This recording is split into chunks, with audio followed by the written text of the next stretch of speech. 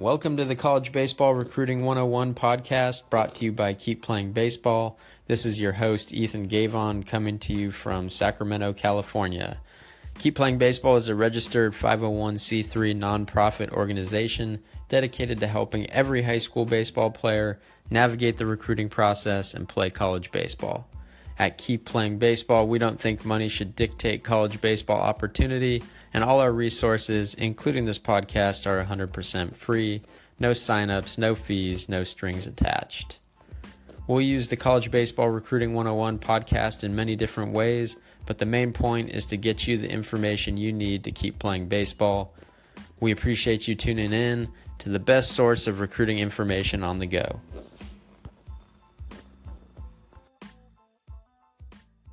On today's episode, we're joined by Brian Dempsey, owner and director of Power Baseball and Turn 2 Sports and Performance in Central Florida. Brian has spent his coaching career helping high school players make it to the next level and has successfully guided over 400 recruits and families through the recruiting process onto college rosters at every level. A guy who lives and breathes baseball and is well regarded by college coaches up and down the East Coast. We're happy to have him on to talk about college baseball and the recruiting process. Brian, thanks a lot for joining us on the podcast today. Yeah, man, excited to be here. So why don't you just start off by telling us a little bit about your career in baseball, how you got to be where you are right now? Yeah, I mean, like most guys that kind of do what I do, as far as just kind of helping people through the recruiting process, draft process, so on and so forth. You know, I was fortunate enough to play college baseball. My freshman year, we were Division II. We transitioned to Division I. So, you know, with that experience now, being able to see the difference of the two levels, or really how much closer they are than people realize, is kind of cool. Now that I'm in a position to help guide players and families through this process to help them find the right fit. But yeah, I played, and then as soon as I got done playing, there was no giving it up. There was no retiring. It was just a transition from being between the white lines to being in the dugout and, you know, being on the other side of the white lines. So there was no part of me that was ever willing to give up being a part of the game. And you know, the more I got into it, the more I almost felt like, I don't even know, I might have loved coaching more than I actually enjoyed playing. So just over the years, and like anybody else that's young and hungry, I was coaching multiple teams. I was coaching in a collegiate summer league at the same time while I was doing 16U travel ball, while also helping out with a 14U team, and then instruction as well with kids as young as 7 and 8 years old. So kind of just diving in, you kind of you start building different networks, and you start seeing the differences of coaching, you know, a 7 and 8 year old, and also, you know, everything up to a college player and everything in between. Like I said, you build a lot of different contacts and networks, and I've just been fortunate enough to kind of build a good Rolodex, so to speak, of networks to be able to allow me to kind of help players all the way from the ages of 8 up until college. I want you to dive into that a little bit more, because you truly have seen the recruiting process from just about every level, both in terms of being a player and getting recruited and then coaching. You're a guy that can really maybe bridge the gap and help some people understand the recruiting process from all angles, whether that be travel ball coach, working at a facility, high school coach, you name it, you've done it. Can you dive into that a little bit more and talk about how that influences the way you go about the recruiting process? Yeah, it's funny actually you use the term bridge the gap. I use that term on a daily basis, because if I had to give my job title a daily objective, it's constantly bridging the gap of some kind. You know, with the recruiting process, as fun as and exciting as it can seem, it's actually, for a lot of families, a lot of stress. And unfortunately, there's a lot of unnecessary stress that these families and players put on themselves. And it's the biggest reason is because they haven't bridged the gap of either where they're at as a player realistically, where they kind of fit in the grand scheme of things, of what level they can play out, so on and so forth, or just listening to a lot of bad information on how to go about the recruiting process, how to get yourself out there, you know, so on and so forth. A big issue that a lot of players and families do is they kind of compare it to sports like football and basketball, which is like even the ethics of how to go about things in football and basketball is completely different than baseball.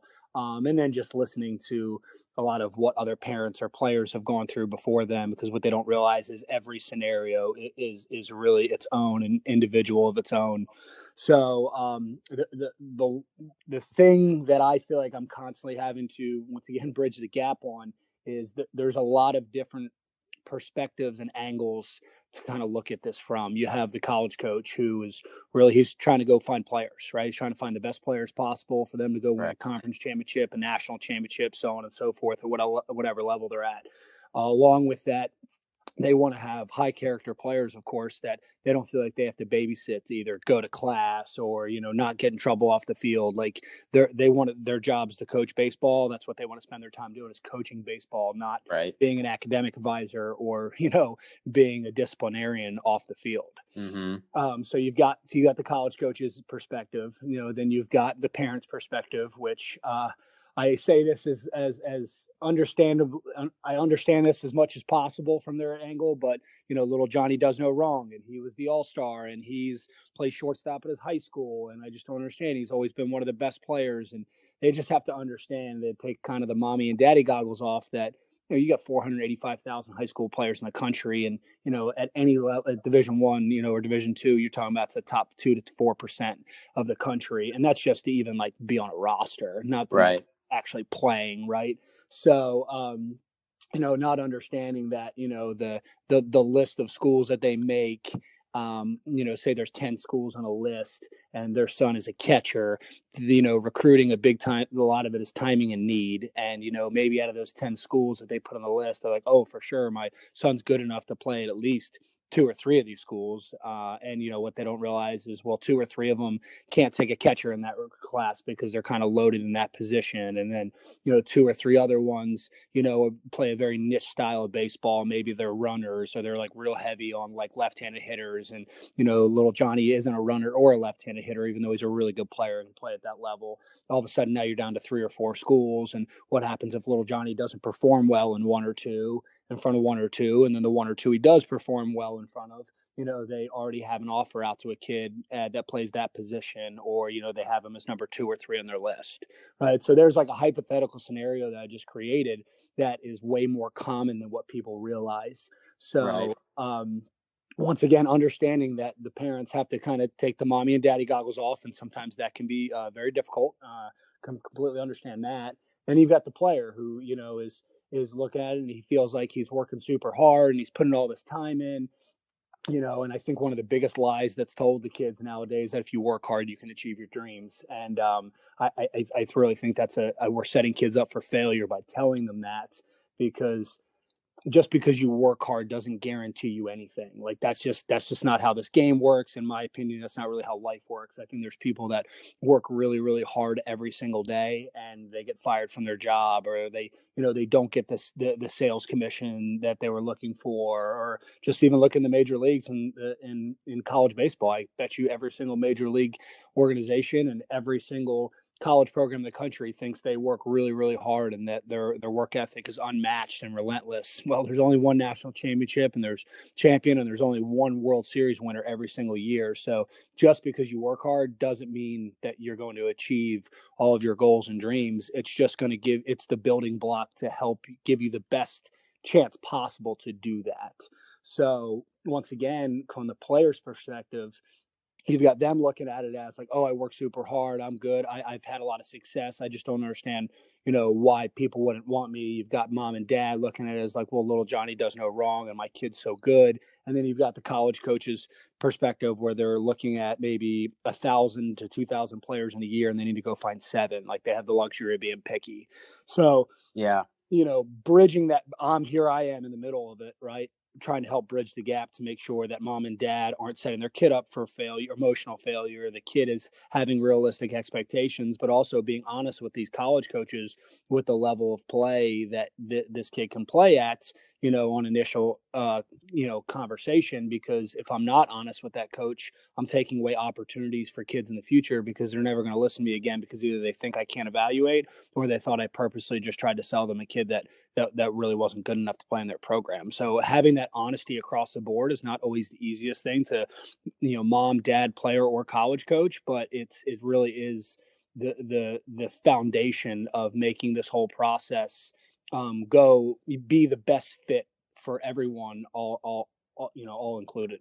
Right. And if I'm hearing you correctly, you're not out there trying to crush people's dreams or tell them not to do this. You're just trying to ground the recruiting process in reality and honesty, which is ultimately going to give the kids and the parents the best chance at finding a lasting fit that's going to provide them with a college baseball experience and a college experience off the field that they're looking for. Is that correct? Yeah, that's 100% right. I'm actually glad you said that because the thing I talk about with players all the time is self-awareness. And one thing with me is I know that I just kind of put the information out there, and sometimes that can come across that way that I'm like, wow, I'm making it sound like this is an impossible thing and I'm crushing all your hopes and dreams. That's not what I'm saying at all. So I'm glad you said that. It's just the realities that hey, you've got to put your ego to the side and you've just got to, control the controllables and don't get emotionally attached to things, in your mind, because a lot of times you might be setting yourself up for some extra stress. But no, you're exactly right. I mean, there's a place for almost any kid that is going to play varsity baseball. There's almost every kid he's going to have an opportunity to play somewhere if he looks hard enough, and opens up, outside of his hometown or outside of his state, outside of his region, and also opening their eyes to all different levels of baseball. Yeah, and if we're being honest, right, it's not that anyone's doing this maliciously or by design. It's just that if you've never been through the recruiting process before as a player or a parent, there's really no reason why you would understand exactly how you should be going through this. Do you think that's fair? Oh, couldn't, yeah, 100% fair. That's actually something I try to get across on a regular basis as well. Is this is a very, very niche thing, just in general, like college baseball recruiting, and then on top of it, every player scenario really is individual of its own. Like I said, recruiting is first off timing and need. The level of player which the player is currently at. Does from coaches professional opinion of evaluations, does this player project to continue to get better or physically grow and mature, or is he maxed out? What is the player's financial situation like? Pending for some of these schools are up to $75,000 a year, right? What is the kid's academic scenario, situation like? So there are so many different, and every time one of those factors changes, it really does change a lot of things in the process. So every year, every kid is really individual of its own. Yeah. And so it's a really interesting perspective, right? Because within the recruiting process, there are these concrete steps, and we talk about them on our website, right? We break it down into 10 steps for simplicity's sake, but there are these elements of the recruiting process that every kid is going to go through, right? You're going to have to get in contact with coaches. You're going to have to perform in front of coaches. You're going to have to be good at communicating with coaches. And then you're likely to go on a campus visit and so on and so forth. But within these bigger steps, everything is individualized, right? The timing's individualized. The way you communicate with coaches and the different coaches that you talk to is individualized. So it really is a balance of being able to take lessons from other people like you've done throughout your career to better inform the people you're helping now, and then also understanding that it is a very personal experience. Yeah, for sure. Yeah, I mean, everything you said was like hit the nail on the head with like how it goes, and it's almost, whenever I've tried to, there's sometimes I've tried to help out some people that maybe like live in another state, and it's just like through like a good friend of ours or someone in our program. Maybe it's like a family member, and they just don't feel like they're getting the same type of guidance at which we've been able to provide for our people. So it makes it difficult because I have to ask questions, and you really have to kind of be able to see the player for me anyway, right? To be able to say, okay, like this is when your timeline's probably going to start because of this is kind of where you're as a player. So, that being said, this is how you need to go about it. So it really honestly does vary from kid to kid. Like I said, with all of those factors that we had talked about earlier, timing and need for different programs, level of play where they can play at, academic and financial situation. And then one thing we haven't touched on is really kind of maturity of the player. Like, there's some kids that are super mature and, they know they want to go to a school because, they want to be a pediatrician and they're a 15-year-old and they already know that about themselves. And you got other kids that, that just are nowhere. They're just not that far along knowing Right. specifically either what they want to do from an academic standpoint or just have never even really kind of thought about the college process because I mean this is a life decision you're making. So sometimes just because the player is ready to be recruited because colleges are interested early on doesn't mean that individual player is really ready to make a decision. Right. We had one parent explain it to us this way, and she said, my son can't even find his shoes in the morning. How is he supposed to make this lifelong decision? And I can tell you just off of that right there, I would have like loved to help that family, like guide them through the process because that's the most difficult thing right there is to get mom and dad to to just have the correct perspective of where their kid is at, like emotionally as a kid, so on and so forth. So believe me, that's plenty entertaining and it's probably music to my ears when I hear parents say things like that about their kids. Exactly. Why don't we stay on this topic?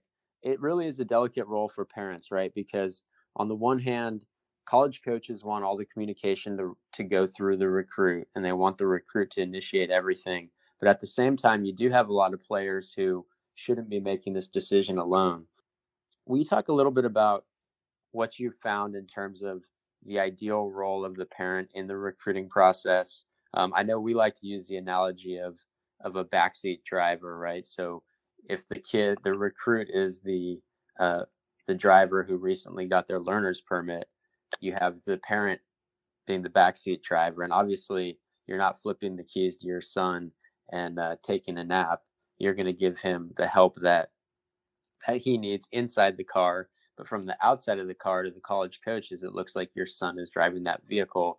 That's something we talk about at Keep Playing Baseball. But what have you found is the best way that parents can be appropriately involved in the recruiting process without kind of overstepping those boundaries? I'm gonna keep running with that backseat driver analogy, right? So let's I'll just kind of start creating some scenarios. And I think it'll be obvious on like which way it is the best way for the parent to go about it. You've got the backseat Sure. driver that sits there and hey, you're going about you need to slow it down about 2 or 3 miles an hour. Okay, now you need to speed it up. You're kind of like, well, now you need to get over to the right hand lane and we'll Hmm. turn the music a little bit down a little bit. Well, you got to change your hand position.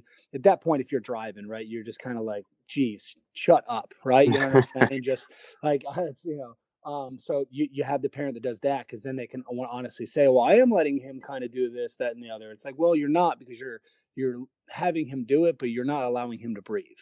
Right. Then you've got as you put it, the backseat driver that says, okay, it's your time to drive, and I'm gonna go take a nap in the process, right? And doesn't really kind of check in or really it's not attentive, that doesn't even really have any conscious awareness of where the process is going or who the player is contacting with, how they're contacting with them, so on and so forth.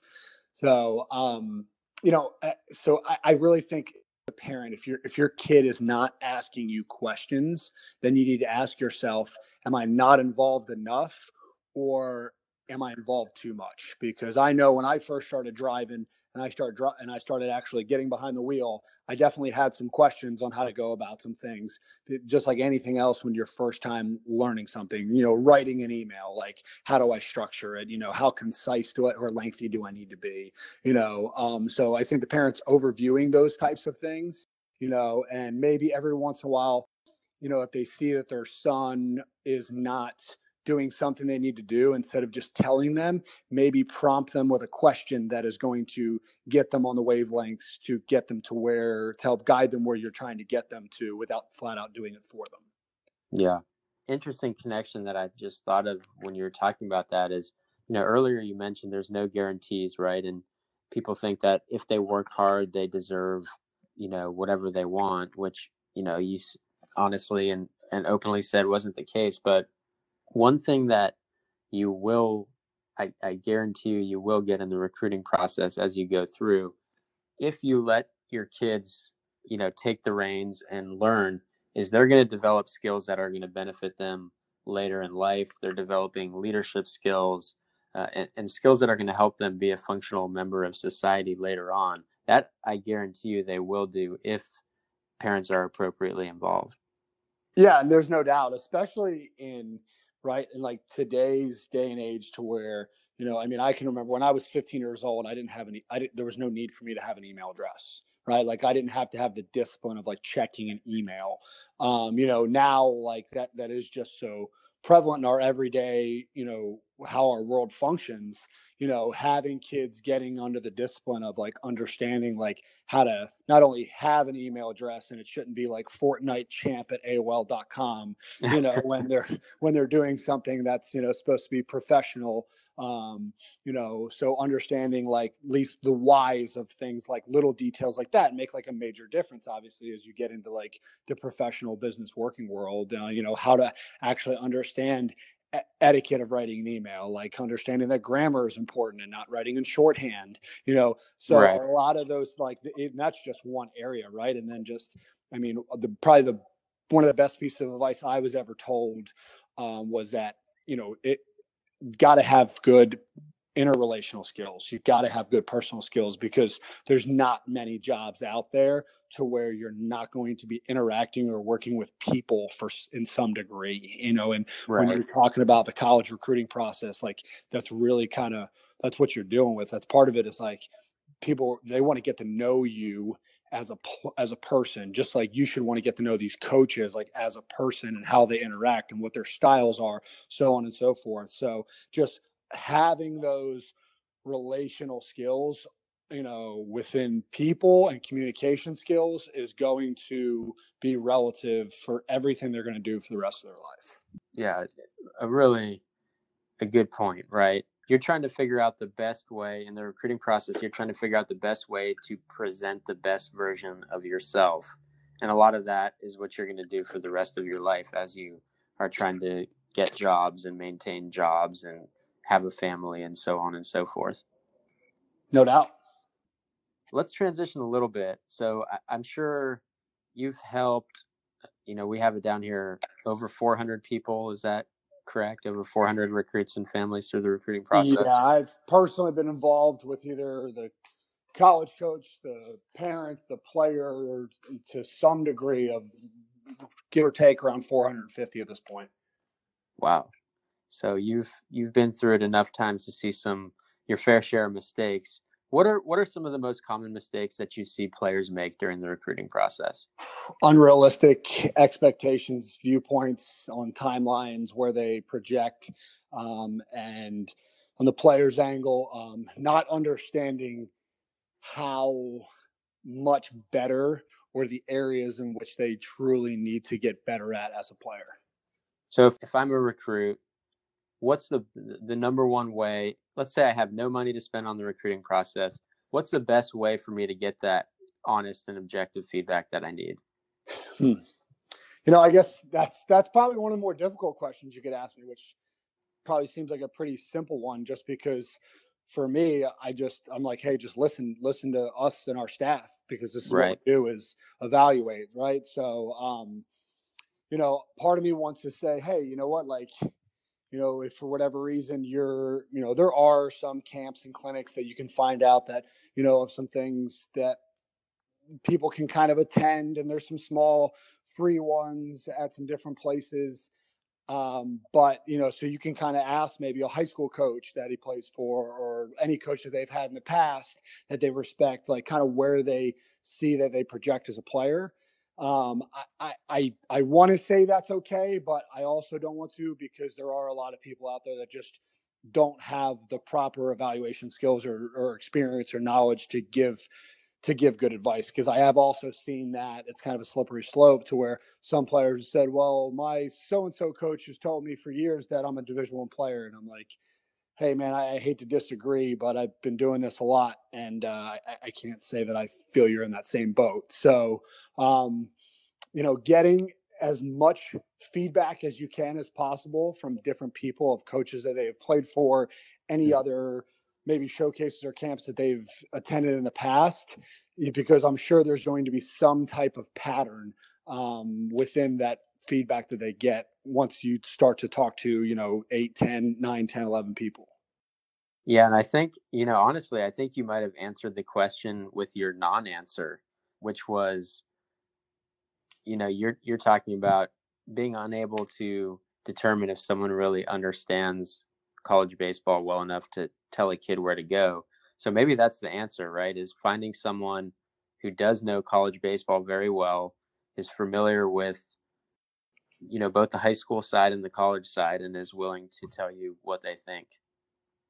Is Yeah, that fair? that's for sure. I mean, like that's if a player and a family has that as a resource, there's nothing more valuable to them than having someone that is knowledgeable of how to evaluate and project what is going to translate skill wise from one level to the next.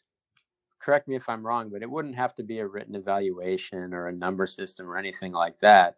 If I'm on a team and I'm playing against whoever, Power Baseball, and I'm playing against you, and I come up to you after the game and I say, "Hey, coach, I'm just trying to get a better understanding for where I'm in the recruiting process, where I might fit at the college level. I know I don't play for you, but can you give me some ideas about what you thought I need to improve on or where you see me being able to play?" You know, if that was to ever happen, like I would have so much respect for that kid. It's crazy. And I can't speak for anyone else other than myself. I really am just kind of cut from one cloth when it comes to this stuff, which is just as I mean, I guess maybe even brutal honesty, but I'm always going to be completely honest with a kid. So I would absolutely like love it if a kid did that. I would think that kid is going places, and there's a lot of special qualities about that. But yeah, and I would be more than happy to tell a kid what I thought of him in the small sample size that I got a chance to see him in. Yeah, and I think, you know, the worst thing that can happen to a kid when they do that, when they seek the opinion of someone who does this and knows the process well, is that that person's going to say no or ask for money, and then you just move on to the next person. Yeah, and I think and you may run into that here and there, but to be honest with you, it's contrary to what some of the people believe. These these travel baseball organizations and coaches, everyone. I don't know if everyone thinks that we all live on $1 Million Boulevard or whatever, but it is far from that. I can tell you that, and anyone who's running a travel baseball organization, I can tell you is doing it because they have a love for baseball and they have a love and a desire to help players achieve their goals and assist them in that process and achieve their dreams of playing at higher levels, just like they had people that helped them with it. So I can promise you that if I would like to think that almost every single coach, if they were approached by a player in another organization that they just played against or whatever, they would take a few minutes to have and to give them some objective feedback on where they're at without having any other qualms. Yeah, I mean, just a great lesson for recruits to understand is, you know, just ask, take the initiative and ask. And the worst thing that's going to happen, and it probably won't happen, is you'll just get turned away, Yeah. and then you just keep going. I mean, But that, for a perfect example of this, to be honest with you, we were talking earlier, I say give or take 450 or so in the recruiting process. To be honest with you, like I do keep a list. I kind of keep a collective list as anything I'm a part of, and a kid commits, and we celebrate, and we're super excited when a kid commits to a program. So I've looked back at that list recently, and there's some kids on the list that they're the kid or the parent might really honestly have no idea who I even am. I may have seen that kid play a lot, or he played on another team within, a past organization before I used to help run a travel ball organization. And I'd seen the kid play a lot, really liked what I saw, knew his high school coach, the guy that coached his specific team within that travel ball organization, thought he was a great fit for, a certain college, knew a coach there, called him up, said, hey, you need to see so and so. And then next thing you know, that college coach is still calling me, asking me for information, even after they've seen them, so on and so forth. So wow. there has been some times to where, and I'm not the only person that's done that. I can promise you that I know there's guys I know that coach in other organizations that have told me, hey, I really liked so and so on your team. I told X college about them. They're going to be contacting you here soon. And then next thing you know, a few months later goes by, and that's where that kid ended up going to school. So really, all of us are genuinely in this together, even though we compete against each other, just like anything else, so on and so forth. But the one thing we all have in common is we want to see these kids, as many kids as possible, play at the highest level of baseball that they can play at. Yeah, and again, I mean, you're just dropping nuggets out there for everyone, but I mean, what a great lesson in that, right? It doesn't matter. You may think you're not playing in front of anyone. You just got to play the game the right way, and it's gonna really benefit you. You know, you just never know who's watching. There's no doubt about it. It really is. So that is probably one of the more rewarding things, kind of being in the baseball community, is that a lot of people we're all kind of pretty connected, whether we know it or not, with all of our individual networks. But the reason why it's so connected is because we're really honestly just trying to help the kids as much as possible. Let's stick with that connections idea, right? Obviously, well, not obvious to the listeners, but college coaches from Maine to Southern Florida, right? Yeah. I don't even want to try and guess what that Rolodex looks like in terms of number of coaches that you are familiar with and are familiar with you. But when a coach contacts you about a player, what's the most common thing that they're asking you about? There's pretty much three things we get. First off, what do you think of him as a player? What do you, and then we usually give a small breakdown of kind of what his skills are, what areas might need to be improved, why I think that he would be able to help this skill or this thing about this player could help a college program or could have a role, so on and so forth. The second thing is grades, which is obviously it's just transferring information, right? I mean, that's just, Right. this is his GPA, this is his test scores. And then they always asked, what do you think of him as a kid? Would you go to war with this guy? You know, is this a guy you would have on a team if you were putting together a team? Pretty much any of those questions, all asking the same thing. Like, what do you got on him as a person? And is this someone that you would want to go to war with? All right, let's take that one step further. If you are building your ideal college baseball recruit, just like a video game, what skills are you going to give him that are 100? What are the two or three things that you're really maxing out on? The first skill that I'm going to mention is probably not on a lot of people's like lists of what they think I would say of arm strength or foot speed or power or a defender. Be honest competitor.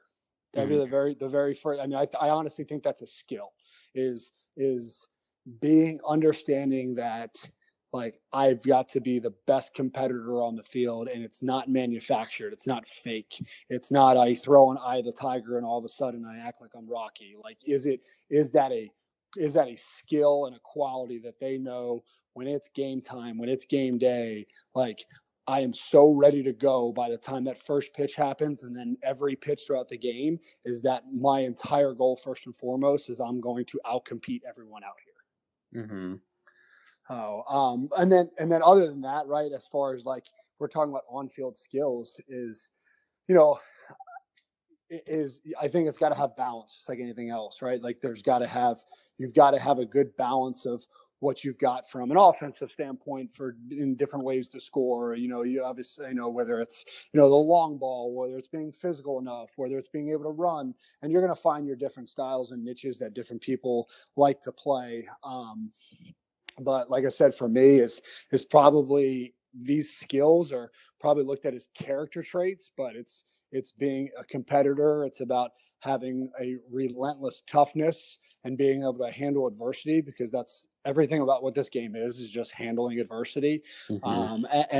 And team morale. There's really nothing bigger than team morale. I mean, you could have the most talented group of tough guys around, but if there's not something that's bringing that team together on a regular basis, and how that happens is through individuals, buying in and being good team guys, being good dugout and clubhouse guys, because this game is the only game that's meant to be played every single day. And people want to call it a grind, this, that, and the other. It just can't be one guy that carries everyone from an emotional standpoint, because that's just not sustainable when, in college baseball, to win a national championship at any level, you're going to have to play around 70 games over a 4 or 5 month span. It's just when you spend that much time on the field and you spend that much time every single day for half a year, and then the professional level almost the entire year, there's no way that there's only one person that can be the emotional rock for the team. It's going to have to take a group of individuals that are going to pass the baton of who is going to be able to hold up the energy and hold up the morale when adversity happens, and pass that around and have a different responsibility, and different people are going to have to take that as the season goes along.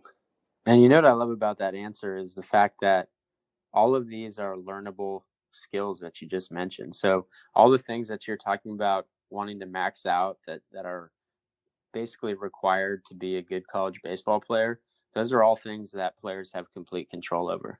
No doubt, right? Exactly.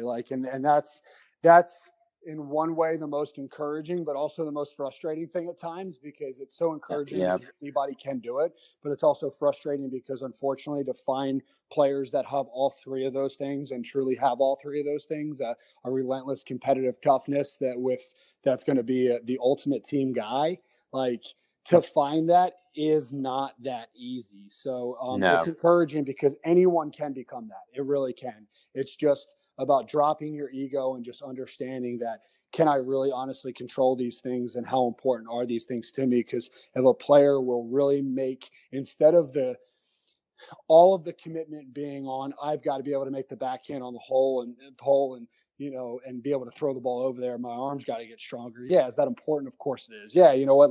Maybe cutting down on my swing and miss, and under being better in situational hitting, opportunities. Are those skills that players should work on and improve 100%? But they don't mean anything if you don't have those other characteristics that we had, just discussed. So, and because that's controllable, I think if every player made that their best focus, was I a competitor today the entire day? Was I engaged the entire time? At the end of the day, was I honestly happy, that even though we went 0 for 3 with 2 strikeouts and I didn't play well, the team still won the game, and I'm in a good mood afterwards because of it, because at the end of the day, it's a team sport that we won. If players focused on having that type of outlook and approach to their individual game, all of those other skills that we talked about, and being able to make the backhand of the hole, being able to be better in situational hitting, I guarantee that those skills improve along with it. Love that conversation. Just because it's possible, it's not easy. I mean, there's a reason why, only 10 to 12% of high school baseball players are making it to the next level. And you do have to put in the time, you do have to put in the effort, and by no means is it easy.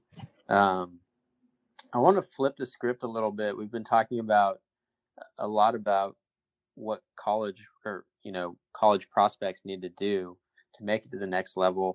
How about if I'm a recruit and I'm going to look at college programs, what are some red flags for the program that I should be looking for as I go through the recruiting process? What's something that a program might do or a coach might say that should cause me to pause and look a little bit deeper? These college guys are pretty good. I'm not gonna lie. For the most part, they're pretty good with the communication. At the end of the day, they're trying to hunt players, right? They're trying to fish for players, and they realize that if they're interested in this player, they're probably not the only person. They have competition out there. So for the most part, they are pretty good about laying out the red carpet. My thing would be to how genuine is that? Hey, we're laying out the red carpet. Are they telling me all these, promising me the whole world? Hey, you're guaranteed to start as a freshman. This, center field is your position when you get here. Those would probably be the biggest things that would if I'm the player, or if I'm guiding a player and I tell them, hey, a college coach tells you that, just throw it back at them and say is it really mine? At the end of the day, I'm going to have to come in here and earn this just like anyone else, right? And if the answer is no, it's still yours, to be honest with you, that would be a big red flag to me, because then I would question how this coach is running his program. That, all right, I'm not even here yet, and he's guaranteeing it's my spot. like that, like now it's not even an environment where people can kind of compete and win things. It's kind of predetermined. Like that would be a major red flag to me. How about in terms of offers and deadlines? Is there anything that should raise the red flag for recruits in terms of getting deadline for a scholarship offer or a roster spot offer? It, very difficult for me to answer generically, even though I'm going to try to, because like we talked about in the recruiting process for every player is it's it's individual of its own. It varies, right? So there's some college coaches that's just their style. Like it's a high pressure. Here's the offer. I want an answer within a week. I want an answer within 48 hours. I think that's the college's prerogative to be able to do that, right? Just like it's a more aggressive sales pitch is really kind of all it is, right? Then you've got the people that say, hey, the offer's out there and there's no timeline, but we're going to keep recruiting like as if you told us no. And if someone else says yes and the money's gone, we're going to have to call you one day and say, hey, sorry, the offer's now this, or hey, sorry, now the offer is off the table completely, so on and so forth. So I think it's about understanding the styles and then understanding, like, if I'm a sophomore in high school and they tell me I have 48 hours to commit, that's a red flag to me, right? Like, why do I have 48 hours to commit? I haven't even finished. I still have over half my high school career left. Like, you still have 2 years to recruit players in my class. Like, why do I have 48 hours or a week to make a decision? So, and then sometimes they might have a legitimate answer for that. So not being able to afraid to ask why that is, if you're in the fall of your senior year and it's a week and a half before the early signing period and they say, hey, we need an answer in 5 days, like, then I kind of get it from the college coach's perspective, like, and also even from the player. It's like, all right, like, we're not sitting here. We shouldn't be so cavalier about things. Like, there is a clock that's ticking. So, I think it's about just understanding and being able to discern, like, does this actually make sense for why they would have this timeline on me, given where I'm at in the process as, am I a freshman, sophomore, junior, senior, where they're at as far as like, what is the size of the scholarship offer? Because I can get that too. If a college coach gives a kid a 75% offer, like, that's really, really aggressive in the college baseball world, right? So if that's the case, they could probably go get 3 guys with that amount of money. So, with that, I do think like that would then make sense to have a little bit higher of a timeline. But if it's like hey, this is a walk-on offer or a 25% offer, and you're a junior or a sophomore, and they're trying to pressure you, at that point, I think it's like, hey, you know what? This is a little bit of a red flag here. I think I've got more time, and I think they might be balking a little bit. Right. Do you think when conversations progress to that stage that it's okay for recruits to ask for more specifics, like, hey, we want to know whether you're going to accept this offer in 48 hours. Is it okay for me as a recruit to turn around and say, why do you need to know in 48 hours? What's the hurry? Yeah, I think there's really an acceptable way to almost ask anything. Some things might need to have a little more tact to them than others. Yeah, and I probably did not phrase that very tactfully. Yeah, I probably, I'm just curious why you need to know in 48 hours about my decision. I would like to consider it a bit longer. Yeah, or and I was thinking my timeline is a little bit longer than that. Is there, can you explain a little bit more about why you need to know in 48 hours? Yeah, absolutely. And then obviously that answer could be in an infinite amount of things of the rebuttal that they could have to that question. But do I think there's anything wrong asking that tactfully? I don't. And I think if the college coach has an issue with that, as long as it was done tactfully, once again, like, would be kind of a red flag to me. So, and this is something we talk about a lot, and you need the information from the college coaches to make a fully informed decision. And, would you agree that it's a red flag if a coach isn't willing to give up that information when there's really no reason for them to be holding it back? Yeah. Once again, it's hard for me to give a straight yes or no, because sometimes there's some things that could be happening, like as far as the coaches, perspective or coaches situation, that it's not necessarily always a need for them to tell. Mm-hmm. But for generically speaking, like, yeah, like I don't know why some information would be held back if a player tactfully asks the question. All right, we're going to move on to 5 quick fill-in-the-blank questions, and feel free to expand on these if you want to. Otherwise, I'll just roll right through them. Number 1, when a recruit does blank, college coaches can't cross them off their list quickly enough. I'm going to say either bad social media or zero hustle.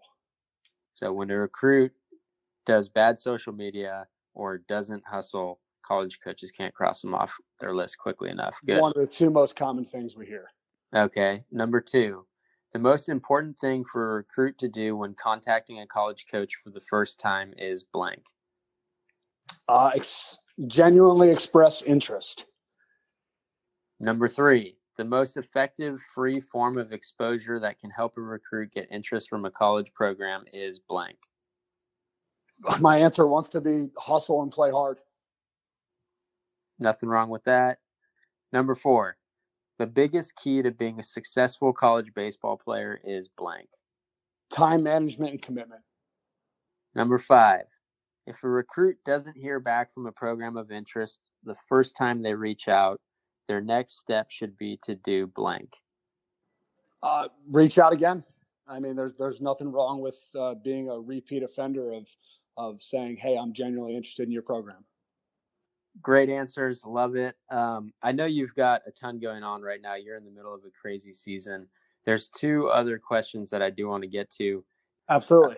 Number 1 is something that we ask every person that comes on this show, and that is, if I'm a 9th grader or I'm a high school baseball player and I want to play college baseball, what's your best piece of advice for making that happen? First off, don't rush. Like, don't rush in your mind. First and foremost, don't think that, oh, I'm a freshman in high school now, I've got to think about college. One piece the perspective I always try to put it in to get players and families to calm down is, if they're a freshman in high school, like, hey, you realize you still have 100% of your high school career left and you're stressing about college, or, they're a sophomore, you still have 75% of your high school career left. What are you stressing about college about? And usually that kind of makes people step back and like, wow, I didn't really think of it that way. Being in athletics, right? Baseball, any sport, life is really big on the whole, like motivational quotes and this, that, and the other. And I think a really popular one right now is be where your feet are, and that's the biggest thing I would tell freshmen is like, just be a freshman in high school and just worry about getting better. Worry about like having a role on your JV or varsity team first and, progressing from there. And really being where your feet are, like living in the moment, like taking each day. And I know these are all cliches that people hear all of the time and all avenues of life, especially within sports. But like there's a reason why it's so common and considered a cliche is because there's so much truth to it. So that would be the biggest thing that I would tell freshmen is just slow down and just you got to realize you need to be building yourself as an athlete and a player. And just like anything that is great, it's not built overnight. You can't do the express version and get greatness. So just understanding that's like it starts now, but you've really just got to kind of chip away at it, and then the next thing you know, you're going to take a step back and you're going to be way closer to the destination than you ever dreamed you would be, just because you were worried about the journey each day as opposed to the final destination. Love it. Process-oriented answer. Love that. And then the last thing we wanted to ask you about, and you touched on this a little bit right after we introduced you, but you've been a coach at every level of high school baseball, with high school programs, with competitive travel ball organizations, in a facility. I want you to give some advice for parents and players that kind of have their feet in these different arenas. So for players that are playing on multiple teams or training in multiple places, and I know the guys from 108 Performance Baseball talk about bridging the gap as well. I think it's a great term, but what can a player do to help make sure that everyone is on the same page and pulling the rope in the same direction when they're, when they're playing travel ball and playing high school ball and maybe at a facility? If they have their feet in different places, what's the best thing they can do to help make that work smoothly? I'm going to kind of give like two different answers for that. First off, I think in the whole selection process of like who you're going to kind of build as your team of people that's helping you, whether it's you have a strength and conditioning coach and maybe a guy that you hit with, on a regular basis or do pitching instruction with. And then, are those people, is there a way that you can have those people already in your built-in networks, whether it's like, all right, maybe the guy I hit with also plays for X travel ball organization, like coaches of them, like I should look at that travel organization as a serious consideration of who I want to play for because of that, right? Because then you're just building in the networks on top of each other. I do realize that that's not always possible. So sometimes it is to where, hey, like you talked about 108 Performance, where they don't have travel ball teams, right? So that's really all they do is the training part of it. I think once again, I do a little bit of all that, right? At Turn 2 Sports Performance at my facility, I have players that play for other travel organizations that don't play for Power Baseball, the one that I help run and direct. So there's times to where I feel out a certain player or the player says he's getting certain feedback. I know for me, I'm not afraid to get on the phone with those guys, right? Or if a player was ever asked me like, hey, like, I know you don't ever get to see me on a field. I'd send you video. We work together. Everything's great. But, like, do you think you could call my travel ball coach and maybe see if you guys are on the same page where you think I'm at? Like, I'd be more than happy to make that phone call or take that phone call. So, in the same way we're talking about, recruits don't need to be afraid to ask questions as long as it's tactfully done to college coaches about the whys, or they have deadlines, or the whys they do things that they do at their program. I think it's the same thing here. Like, players cannot be afraid to talk to the people that is kind of within their inner circle of helping their development to say, hey, do you think you could reach out to this person who's my travel ball coach or my strength coach or whatever to make sure we're all on the same page? Because if that coach, that trainer is genuinely interested in the player getting the most out of himself, then he would be more than happy to get on the phone and talk about and make sure there's a good wavelength of communication within all the players' networks. Communication, right? Yeah, 100%. Like we were talking about earlier, like I know it's beating a dead horse, but like having communication and interpersonal skills, like it's just those skills are going to be relevant in any area, not only within what a player's current development or recruiting process, but really any other area of life he's going to be in, both personal and professional. Yeah, and it all gets back to just taking ownership and taking leadership and not being scared to make mistakes, right? Because if you're surrounding yourself with people that truly care about what's best for you, they're going to be understanding, and they're going to want to help you bridge the gap rather than create that divide. There's no doubt, right? Now, if I can just give like an example of that, there's look, at the end of the day, I want players to feel comfortable with the decisions that they're making for their career. Because that's one thing I'm telling them all the time is they want to ask me a question, or mom or dad wants to ask us a question, and they pretty much want us to just tell them an answer. And a lot of times I'm like, look, I'm going to strongly suggest this, but remember, I already played college baseball. Like, I already went through the recruiting process. Like, yeah, I'm here to guide you, but at the end of the day, like, I don't want you to go to X school or talk to Y coach because I told you to. Like, because if you really don't want to go to that school, but it's because I think it was, if 10, 15 years from now, you're also, or even just a handful of years later, you're just like, well, I never really wanted to go here anyway. I did that because you told me what was best. Like, then like that's going to be hard for me to sleep at night, right? But I want players to make their own decisions. Now, I'm going to strongly suggest things that I think need to be strongly suggested. However, they still need to take ownership, like you put it, of their own career. And that's with every decision that's going to be made in the process. Love it.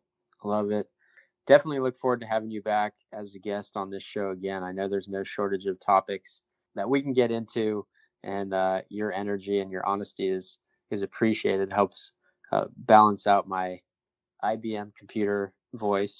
And love talking baseball with you. Hope you'll come back and join us again sometime soon. Yeah, James. absolutely, man. Would love to, man. Any topic there is, like you said, there's no shortage of topics, man. It doesn't matter what it is, whether it was talking about base running or recruiting, or even come back to tell some stories and just kind of leave out the names and the coaches and the programs to kind of give some people some examples of some of the different things of experience, man. Would love to. Would love that. Thanks for joining us, Demps, and we'll definitely check in with you soon. Awesome. Thanks again.